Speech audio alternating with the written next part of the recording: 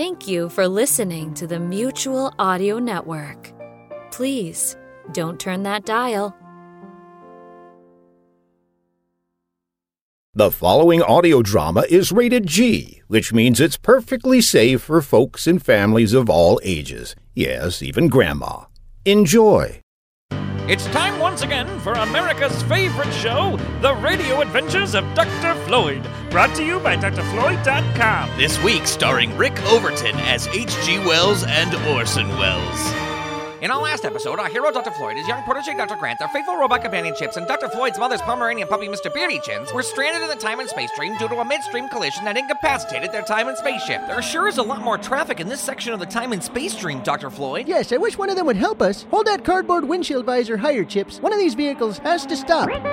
Look, there goes another DeLorean. Yeah, but that one has red rims on it. Yeah, and look at all those starships. Those guys are always running through here. I wonder how many times they've screwed up the fabric of time. Who knows? Dr. Floyd, how are we going to stop Dr. Steve? He's probably already causing havoc in 1938. There's nothing we can do until we get some help with this time and spaceship. At that very moment, a rather fancy time and space vehicle pulls up alongside our hero's ship. The vehicle looks like a helicopter without blades. Piloting it is a stout old man in his 70s. He powers down his ship and steps off of it onto Dr. Floyd's ship. Having a little trouble? Why, yes, we are. Say, aren't you H.G. Wells, the famous author? Why, yes, I am. How did you know that, Dr. Grant? Pictures. Anyway, Mr. Wells, I didn't know you time traveled. Oh, of course. I had to do some research for my first book and decided that I should just go ahead and build and test a real time machine. Well, I'll be hornswoggled. I've actually done quite a bit of time traveling. I even stopped Jack the Ripper using this machine. But no one believes me. Well, enough about me. So, you guys are stuck here, eh? Yeah, we left ourselves a note, but I don't Don't think explain it to him, Dr. Grant. It gives me a brain cramp every time. Sorry. Well, let me take a look here and see what you've got. Well, first of all,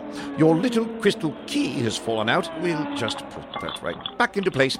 Secondly, your flux capacitor is dented over here. Have you seen that? Well, let me just push that back. As H.G. Wells works on our hero's time and spaceship, let's see what evil mastermind Dr. Steve and his sock-shaped assistant Fidget are up to in the year 1938. Here we are at the CBS radio studios in New York City, Fidget. Inside Studio 1, Orson Welles and the rest of the actors of the Mercury Theatre are preparing to go live on the air with their production of War of the Worlds.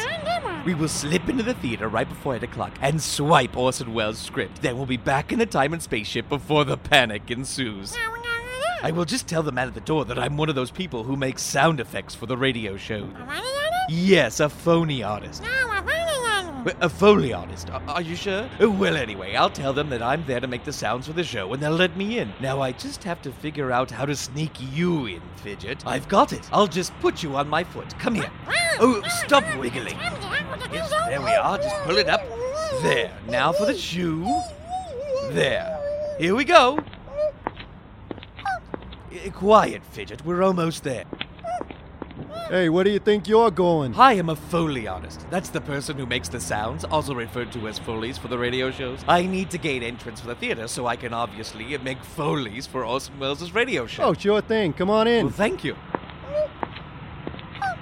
Squeaky shoe, huh?